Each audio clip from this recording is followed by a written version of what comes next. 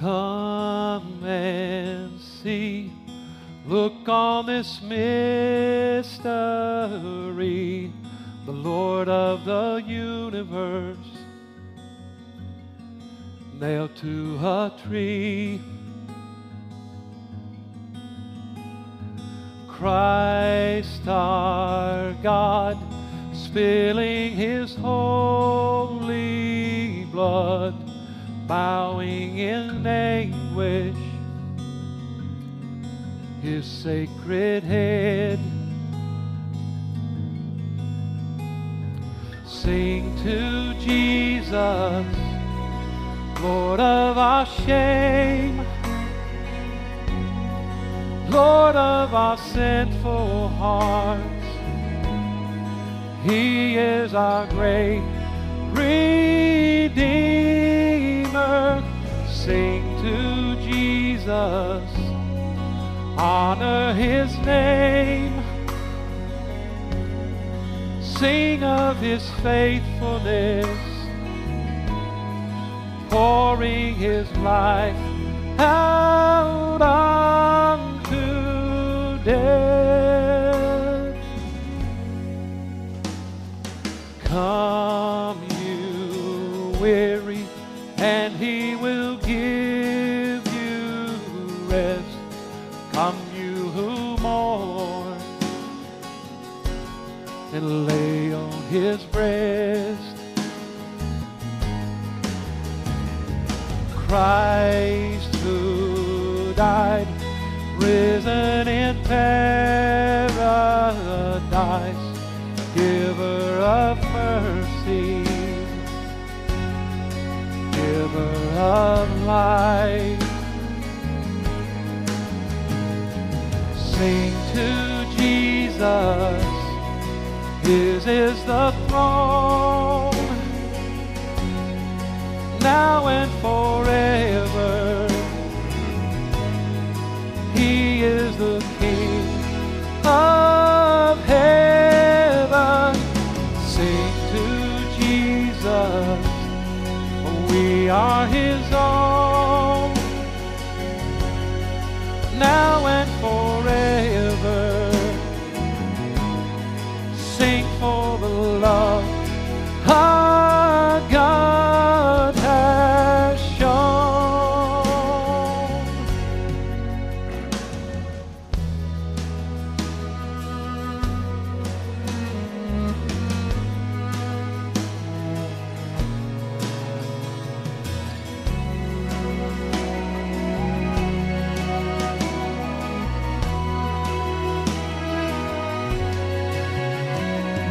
Sing to Jesus, Lord of our shame, Lord of our sinful hearts. He is our great Redeemer. Sing to Jesus, honor His name. Sing to Jesus, His is the throne, now and forever. He is the King of heaven. Sing to Jesus, we are His own, now and forever. Sing for the love our God has shown.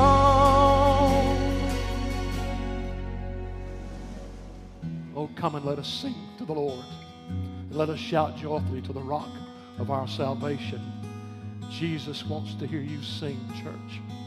Sing to Jesus. He loves you.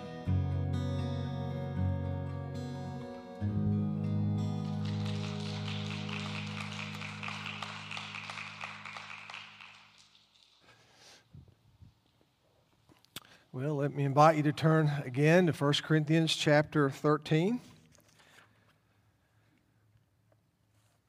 And as we look at verse 6 tonight, and again at verse 11, we see that we're to rejoice in the truth and not to rejoice in sin or lies or iniquities. And then we see in verse 11 that we aren't to be deceived like a child, not to be led away or coaxed away, that we are fighting in a war. We have an enemy. It is the devil. He is roaming around like a lion, looking for those whom he may devour. He is not our friend. Will never do anything that will help you. Everything that he does will hurt you. Every temptation, as wonderful as it looks or smells or seems in your mind, is always mixed with poison. Don't forget that. He is not anything that is going to obviously draw you and make you more Christ-like. He is actually his plan is to do just the very opposite. And so I want to bring to mind tonight, and this is really to help you remember, because these are the tactics that he's used over and over and over again. And every time that you and I sin, he's used one of these to either tempt us in our mind, in our will, in our emotions, in our heart. And we're going to see pretty much three delineations between those two, but as you know, they all overlap. It's hard to break those apart. I'll try to do a little bit of that tonight, but you're going to see that it's hard to separate them. We saw this morning that Satan is a murderer and a liar at all times, from the very beginning and to the very end. He's an angel of light. He's not some caricature that's in a red suit with horns and a pointy tail. That's not the devil, although people try to minimize him. He is one of the powerful creations of God, and again, a creation of God. In our flesh, we are absolutely no match for him, but greater is he that's within us, the Holy Spirit, than he that is in the world, who is the devil. So we must depend upon the Lord and the Lord's ways in order to defeat him. And we saw this morning the way we begin to do that is to look in your notes, take every thought captive. All of God's Word is true, therefore we can trust it and we must obey it. We're commanded to tear down lies and replace them with truth. And God's Word is powerful and will hold all of us accountable one day. So we saw this morning that the devil's first lie was, whatever you do, make sure it makes you happy. And we looked at Eve in the garden and Adam as well, and he appealed to their desires. I mean, the thing that God created to enjoy, he subverted or perverted. And that's what the devil does. He'll take something wonderful and offer something good in its place. We saw this morning in Luke and also in Mark that selfishness or selfishly happy, being selfishly happy, is an incredibly expensive event, isn't it? We're reminded there in Mark, what will it profit a man if he gains the whole world and yet loses his soul? That's expensive, isn't it? So that's the first lie we spent some time on this morning. The second lie, again, is a lot like it, but maybe a little different. But this is how we're tempted. This is his plan. We have his plan book. This doesn't catch us by surprise. We can look throughout all of Scripture and see how he has dealt with other humans and how those that trusted in Christ overcame and how those who did not fail. So the second lie is, whatever you do is fine or okay as long as it doesn't hurt anyone else. Have you ever heard that? Maybe you've thought that. This is my life. I can live it. I can do whatever I want to, just as long as it doesn't hurt or bother anybody else. Well, whoever told you it didn't hurt or bother anybody else? Did you even ask? How would you even know that? People that are following their own way are selfish. They don't really care about other people. Scripture says just the very opposite of that. Notice there in Romans chapter 14, for none of us lives to himself, and no one dies to himself. God put us in this world to affect other people. Everybody is somebody's son or daughter. Every person that is living has a father and a mother. We are connected. We are a part of the human race. We are not isolated. We are not some monk on some island 1,000 miles away from nowhere.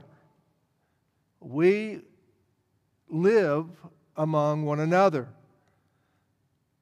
Now, as a Christian, we see in verse 8, for if we live to the Lord. And if we die to the Lord. Therefore, whether we live or die, we're the Lord's. For this is the end. For to this end Christ died and rose and lived again, that He might be Lord, both of the dead and of the living. So there's a connection there. It's foolish to think that we can live our lives without affecting other people. I've told you the story many times, and my father doesn't mind me telling it because it's in his past and the blood of Christ has covered it. But on Christmas Eve, when I was 14 or 15, it's been so long ago I don't even remember, he told us that he was going to divorce our mother. And as he was telling us that, he said, but boys, I promise you, it won't affect you at all. We believe the lie of the devil. Because there was no way it wouldn't. I don't care how much more money he spent on us or how much more time he tried to spend with us. I mean, to separate a child from his mother and his father, it's crazy. It's foolish to think that that child is not going to be affected by it. Now, I'm going to tell you, the grace of God entered into my life. And I could get to the point where, in a sense, I could thank Him for His sin because God used it in a powerful, mighty way in my life to show me halfway how not to be a father, and by His Word, how to be a father. But God still, if He had not asked forgiveness for that, would be holding Him accountable for that awful sin, and He would spend eternity in hell paying for it. Now, this is a lie of the devil. I want to again show you how we literally have an impact on people. As I read through the fruits of the lust of the flesh and the fruits of the flesh, I want you to ask the question, are we doing these things by ourselves? So Paul writes, by the Holy Spirit, I say then, walk in the Spirit, and you shall not fulfill the lust of the flesh, for the flesh lust against the Spirit, and the Spirit against the flesh. And these are contrary to one another, so that you do not do the things that you wish. Verse 19, now the works of the flesh are evident, which are adultery. Do you commit adultery by yourself? You see, this is a foolish notion. The answer is absolutely not. I mean, you think of David's adultery and who all it affected. The baby, it died. Uriah, what happened? I mean, his general, what did he do? I mean, look at how that sin affected me. And then the sword never left the house of David. I mean, it just went on and on. And I mean, I could just take time for each one of these. But again, fornication, uncleanness, lewdness, idolatry, sorcery, hatred, contentions, jealousy, outbursts of wrath. What, you just get mad in a closet by yourself? Why, huh? Selfish ambitions, dissensions, what, you just disagreeing with yourself? Heresies, you just teaching yourself the wrong thing? Envy, what, you're envying yourself? Doesn't affect anybody else? Murders, what, you killing yourself? I mean, you see how foolish that line of thinking is, but people have bought it hook, line, and sinker. They're believing that lie of the devil. Drunkenness, I don't know very many solitary drunks. Rivalries, and the like, of which I tell you beforehand, just as I told you in past times, that those who practice such things will not inherit the kingdom of God. Now that's the bad news, but notice the good news. The good news is the fruit of the Spirit. And guess what? You don't do that in a vacuum either. You're not doing that alone. We all are enjoying each other's fruits of the Spirit.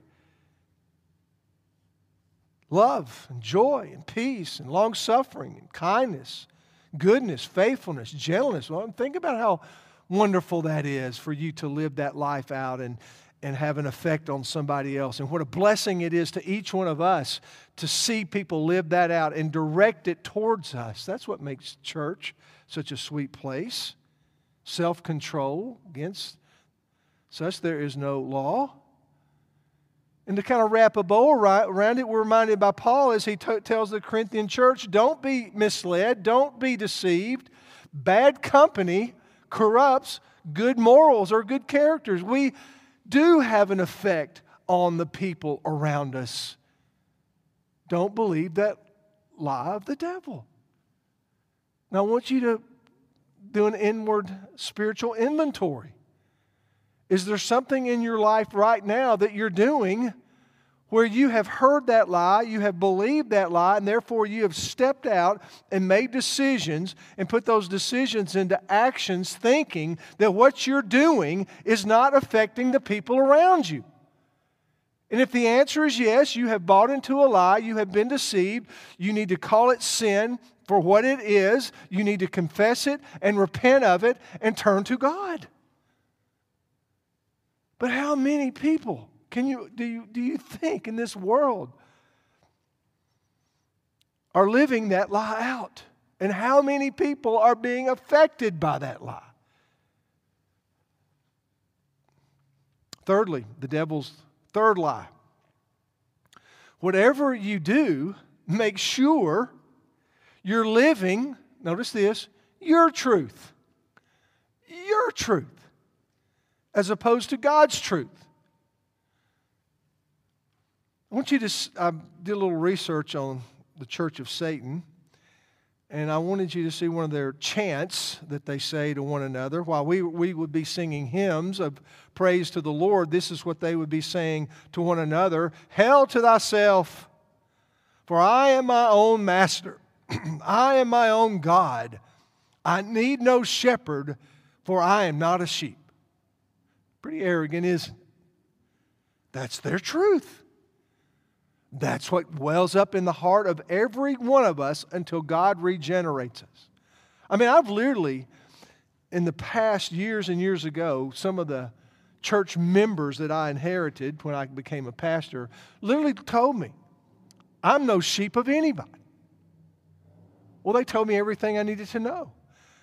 They may not have known that they were chanting a satanic chant, but just because they didn't know it didn't mean that it wasn't. He said exactly what the Satanist says. In 1969, Anton LaVey published the Satanic Bible. It was an outline of their religious beliefs.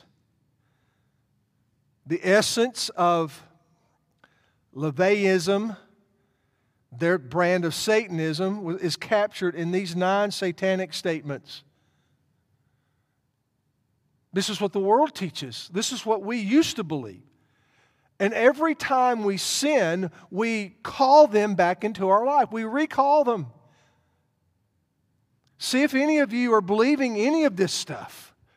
Because this is how Satan deceives us, and this is what he has to place in our mind in order for us to jump the hurdle into sin. Satan represents indulgence instead of abstinence.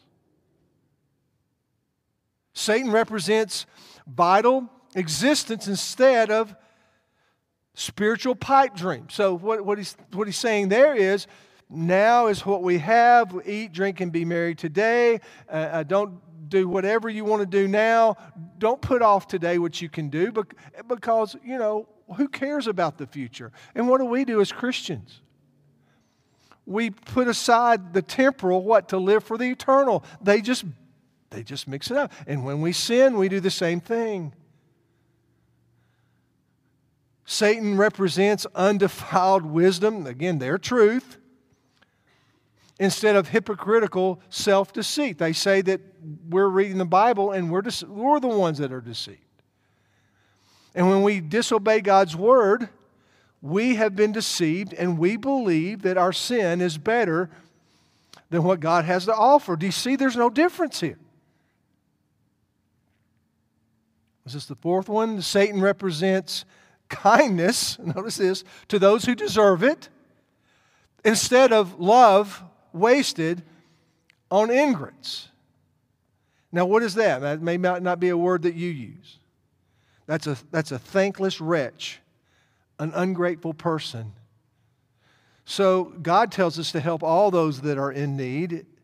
God tells us to reach out to those who are less fortunate, and the Satanist says, well, they have to earn it. They have to be to the standard by which I think that they should receive it. Now, you have to be careful because that'll kind of start sliding in to your Christian doctrine if you're not careful. I mean, when did you and God demonstrated His own love toward us in this: while we were yet sinners, Christ died for us. And we're to be like Christ.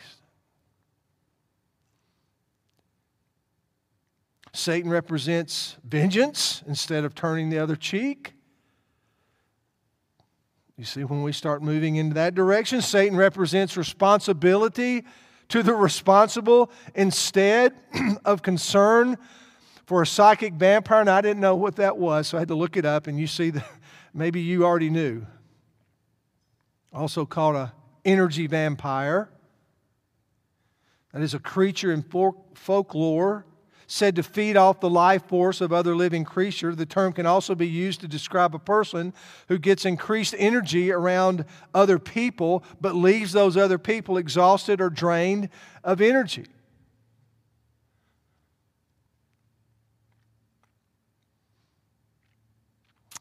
The next one, we see that Satan represents man as just another animal who, because of his divine spiritual intellectual development, has become the most vicious animal of all. We're at the top of the food chain in that sense, so we can do and decide whatever we want to do. But we're animals. We're just stronger and smarter, and that therefore it's just because, in a sense, we've evolved into becoming those things. Satan represents all of the so-called sins.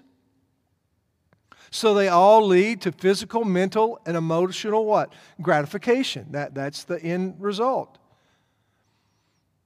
And when we're tempted and we believe the devil's lie, it's so that we are gratified. Why? Because we earned it. We deserve it.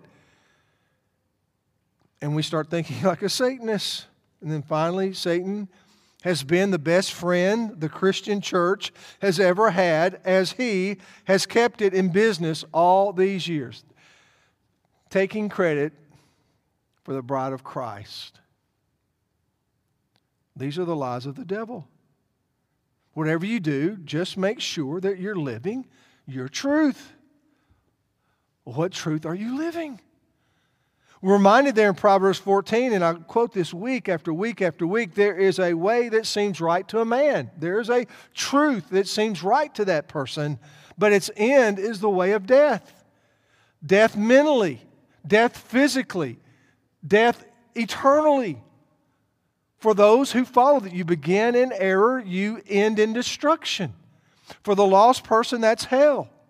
For the saved person that believes the lies of the devil, then their sanctification is they're not growing, they're not maturing, they're not being strengthened.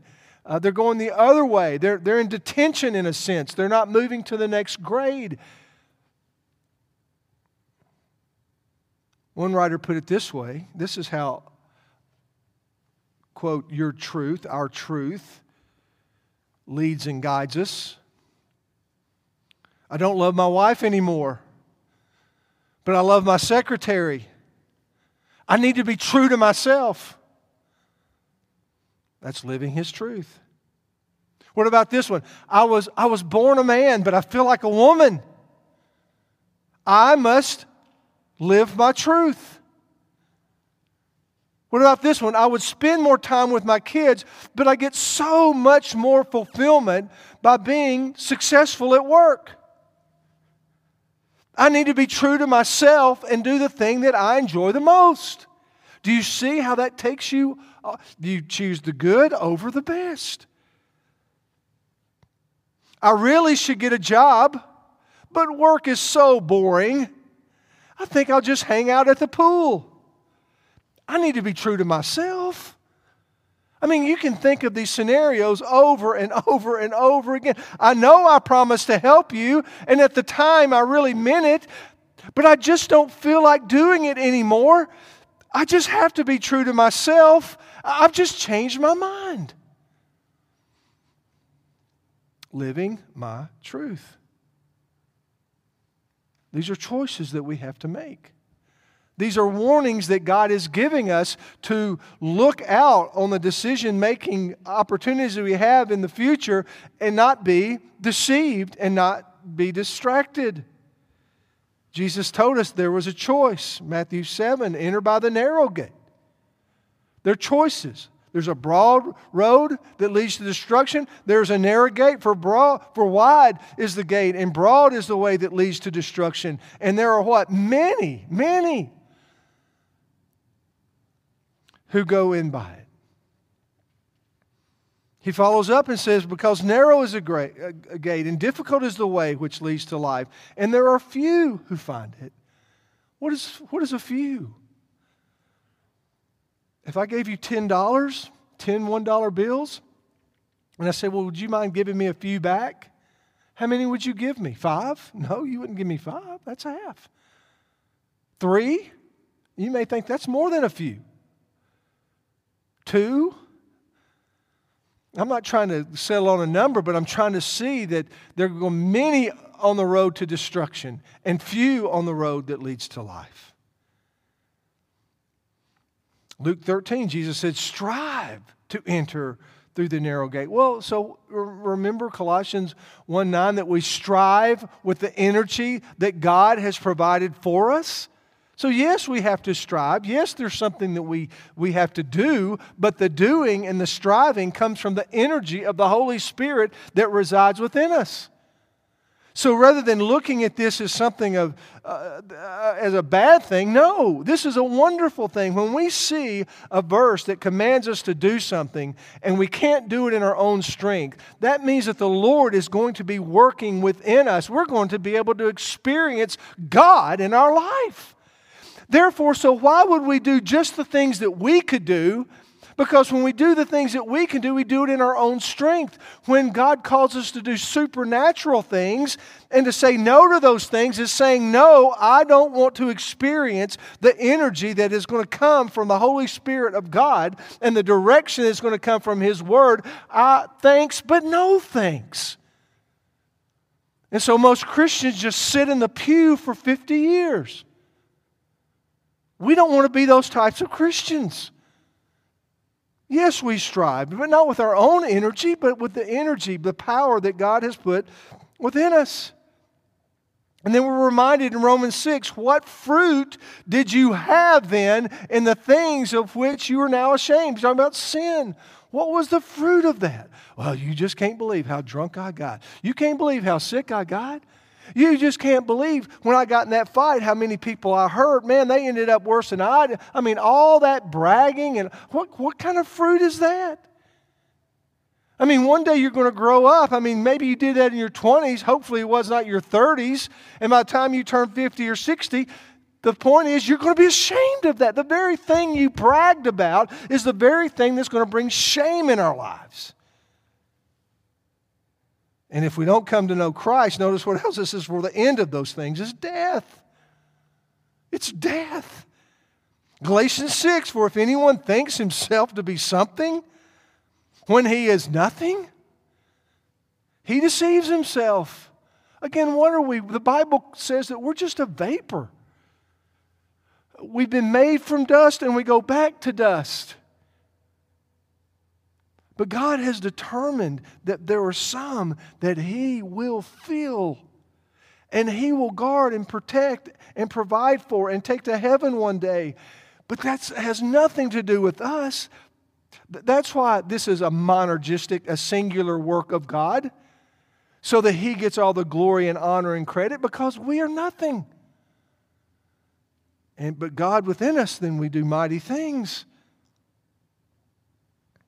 For Ephesians 5, then therefore let no one deceive you with empty words. The devil, every one of his word is empty. False teachers, their words are empty. For because of these things, these empty talkers, the devil included, and every false prophet and every pastor that should not be in a Christian pulpit this day, and all false teachers, notice this, these things, the wrath of God comes upon the sons of disobedience. Therefore, Christian, don't be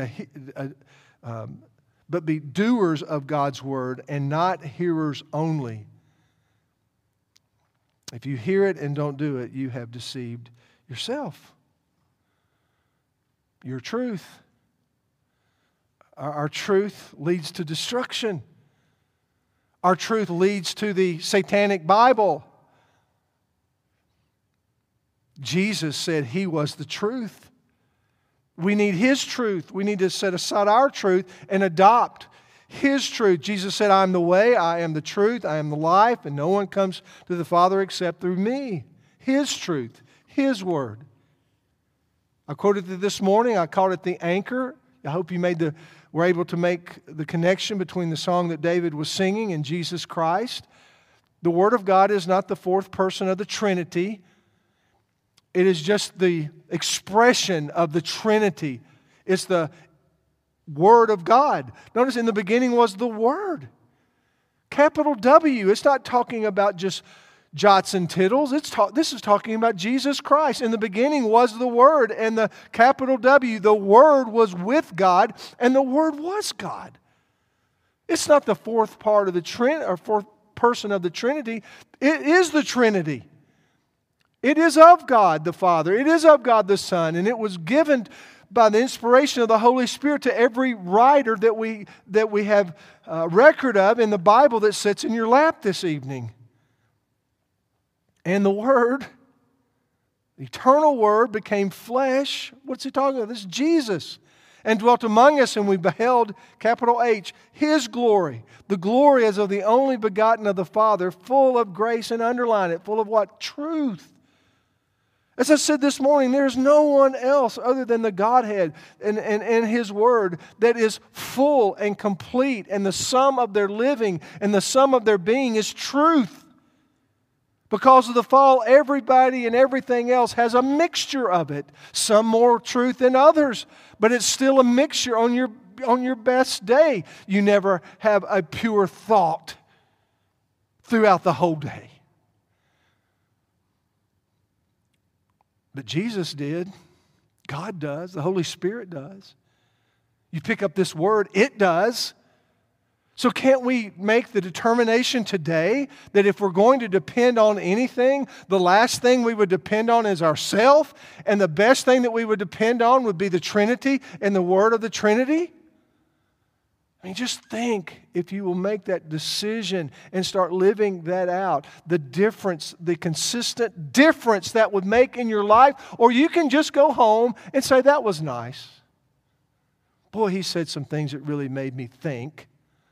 I'm not here to make you think. God's not sharing this to make you just think. He says to be a doers of the Word, not just a thinker or a hearer only. If you are, you have deceived yourself. And he says, know the truth, know Jesus, and if we do, He'll set us free. It's exactly what we see in the book of John. Jesus said, and you shall know the truth being Jesus Christ, the truth being the things that Jesus said, and the truth shall make you free. Free from what? Let me give you just a real quick list. And this just came kind of at the top of my head as I was writing this out. There's probably 10 other things. If you find more, let me know. I'll rejoice with you because I like to be free of things. First of all, you're free from sin. You're no longer a slave to sin. You're free from the punishment of sin. You don't ever have to worry about going to hell again. You're free from the condemnation of sin. Therefore, there's now no condemnation to those who love the Lord. You're free from slavery. You and I, the best we used to could do was to sin. It was what we liked to do. It was what we looked forward to do. It was what we planned to do. But now as Christians, we're a slave to a different master.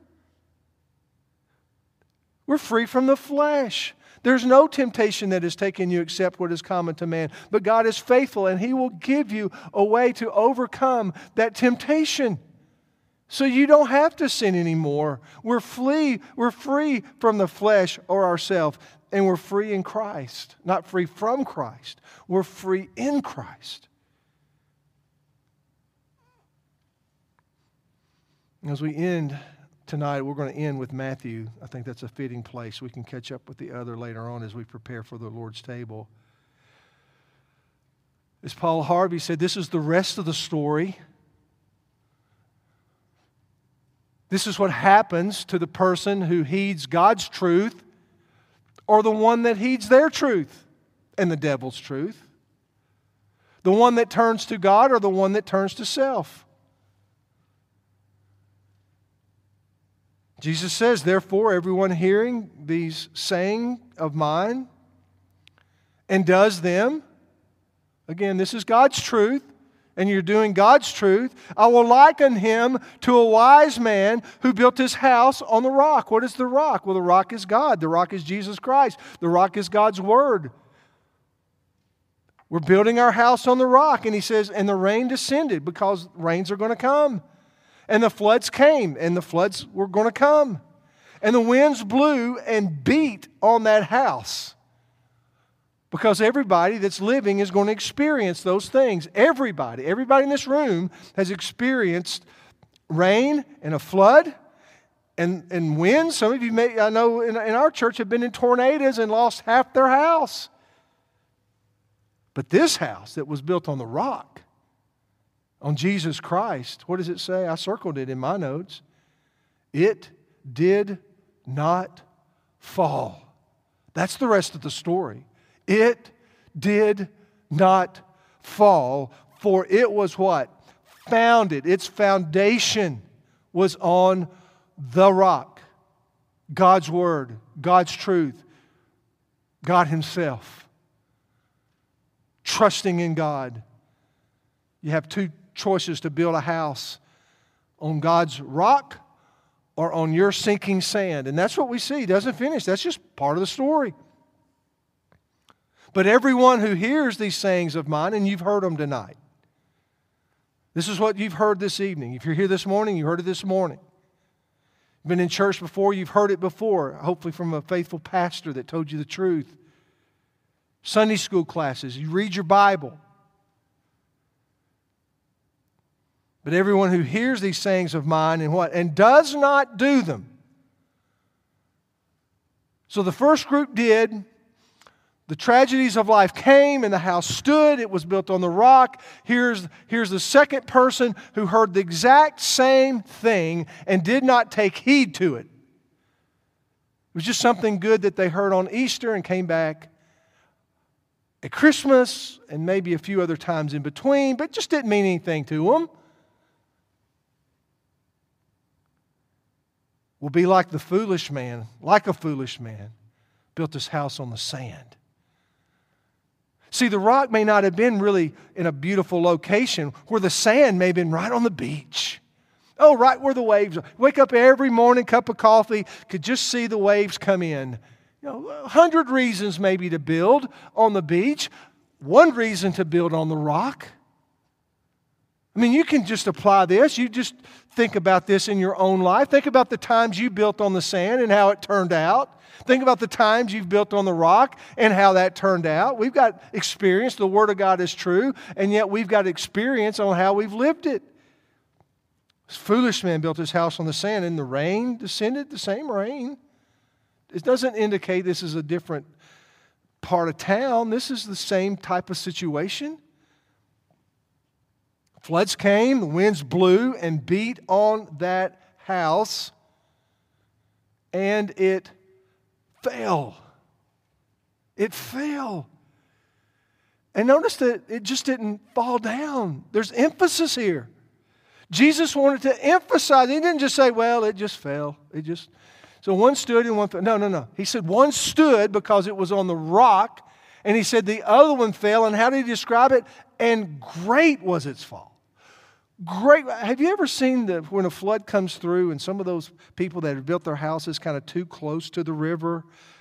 Maybe the house has been there for 30 years. And all of a sudden that flood comes and it starts eroding the bank of that river. And it erodes some more and a little bit more. And have you ever seen one of those 5 or 6 or 10,000 square foot houses just tumble? Just fall? That's the picture here. And that picture is not just a literal stick and mortar house. He's talking about your life. That you're in the house. This is what you've accumulated. This is everything that you are. Your house is a picture of you. If you build on Jesus Christ, it will stand no matter what comes. But if you do not build on Jesus Christ, it is just a matter of time before that flood comes and takes it completely away, and you as well. And the thought is that you don't go to heaven. You go down with your house, and your house just becomes broken pieces of memories, but you go to hell forever. Verse 28, and so it was. When Jesus had ended these sayings, that the people were astonished at His teachings. They should be. Well, He's God. We should be as well. Are you astonished? Or you got your spiritual fingers in your ears saying, nah. If I could just get out of here. Yeah, you can run out of here. But you will never forget what you've heard tonight. Why? Because it's God that has spoken to us. Jesus ended these sayings that the people were astonished at His teaching, for He taught them what? As having authority. Yeah, authority. Let there be light authority. That kind of authority. Set the stars in motion. Spun the earth on its axis, created the oceans and said, this far you shall go and no further. That kind of authority, but not as the scribes. Do you see how He just separates the wise religious teachers of the day that had bought into the lie of the devil, and He magnifies and glorifies who He is as one with authority, full authority? An authority that has no end. To think that He spoke the universe is in existence, it was done by a word. Please don't think that was the most that He could have done. There is no most or the greatest with God. That's what's going to be wonderful about heaven. We know more about Him, as much as we can know about Him in the Word, and yet in the Word you will not master all of it.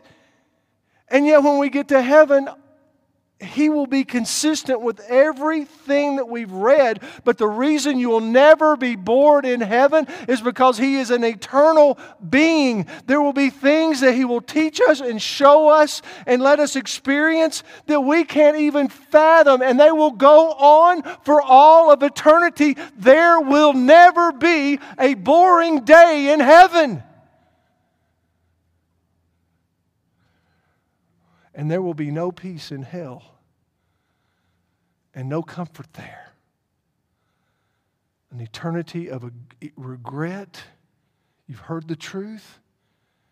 An eternity of knowing that you lived your truth and you did it your way. And now you're with the deceiver and the murderer and the liar in the lake of fire forever and ever, and there is no getting out. So this evening, we're going to participate in the table of the Lord. For the Christians, we celebrate it. This signifies the death, the burial, and the resurrection of Jesus Christ. Therefore, we must prepare ourselves to partake of it, because you cannot have a cherished sin and partake of this table. You can't be continually doing the very thing that Christ died for and think it's okay to do this. So we have to take some time and evaluate ourselves. And I pray that we've all been evaluating ourselves as we've listened to God's Word. And I've been doing it all week. And now again, as I open it and teach it and preach it to you. And we'll give you that time. But the gospel message goes out.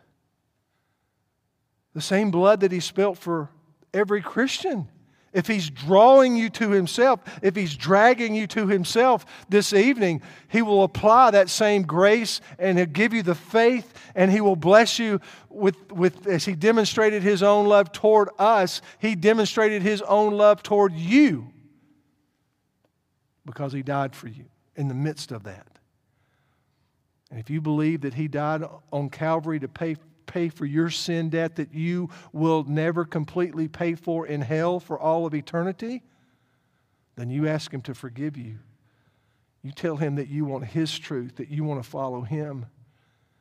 The Bible says any man or any woman, boy or girl that calls upon the name of the Lord, believing that, trusting that, His death, His burial, and His resurrection made full payment of your sin, that you've been saved by grace through faith. It's not of yourself. It is a gift of God, lest anyone ever boast. And you call upon His name this evening. You ask Him to save your soul. And He will. And you can take the communion of the Lord with us this evening. So let's go before our Lord, bow our heads, and allow Him to do an inventory of our life as He's been doing it all along this evening as well.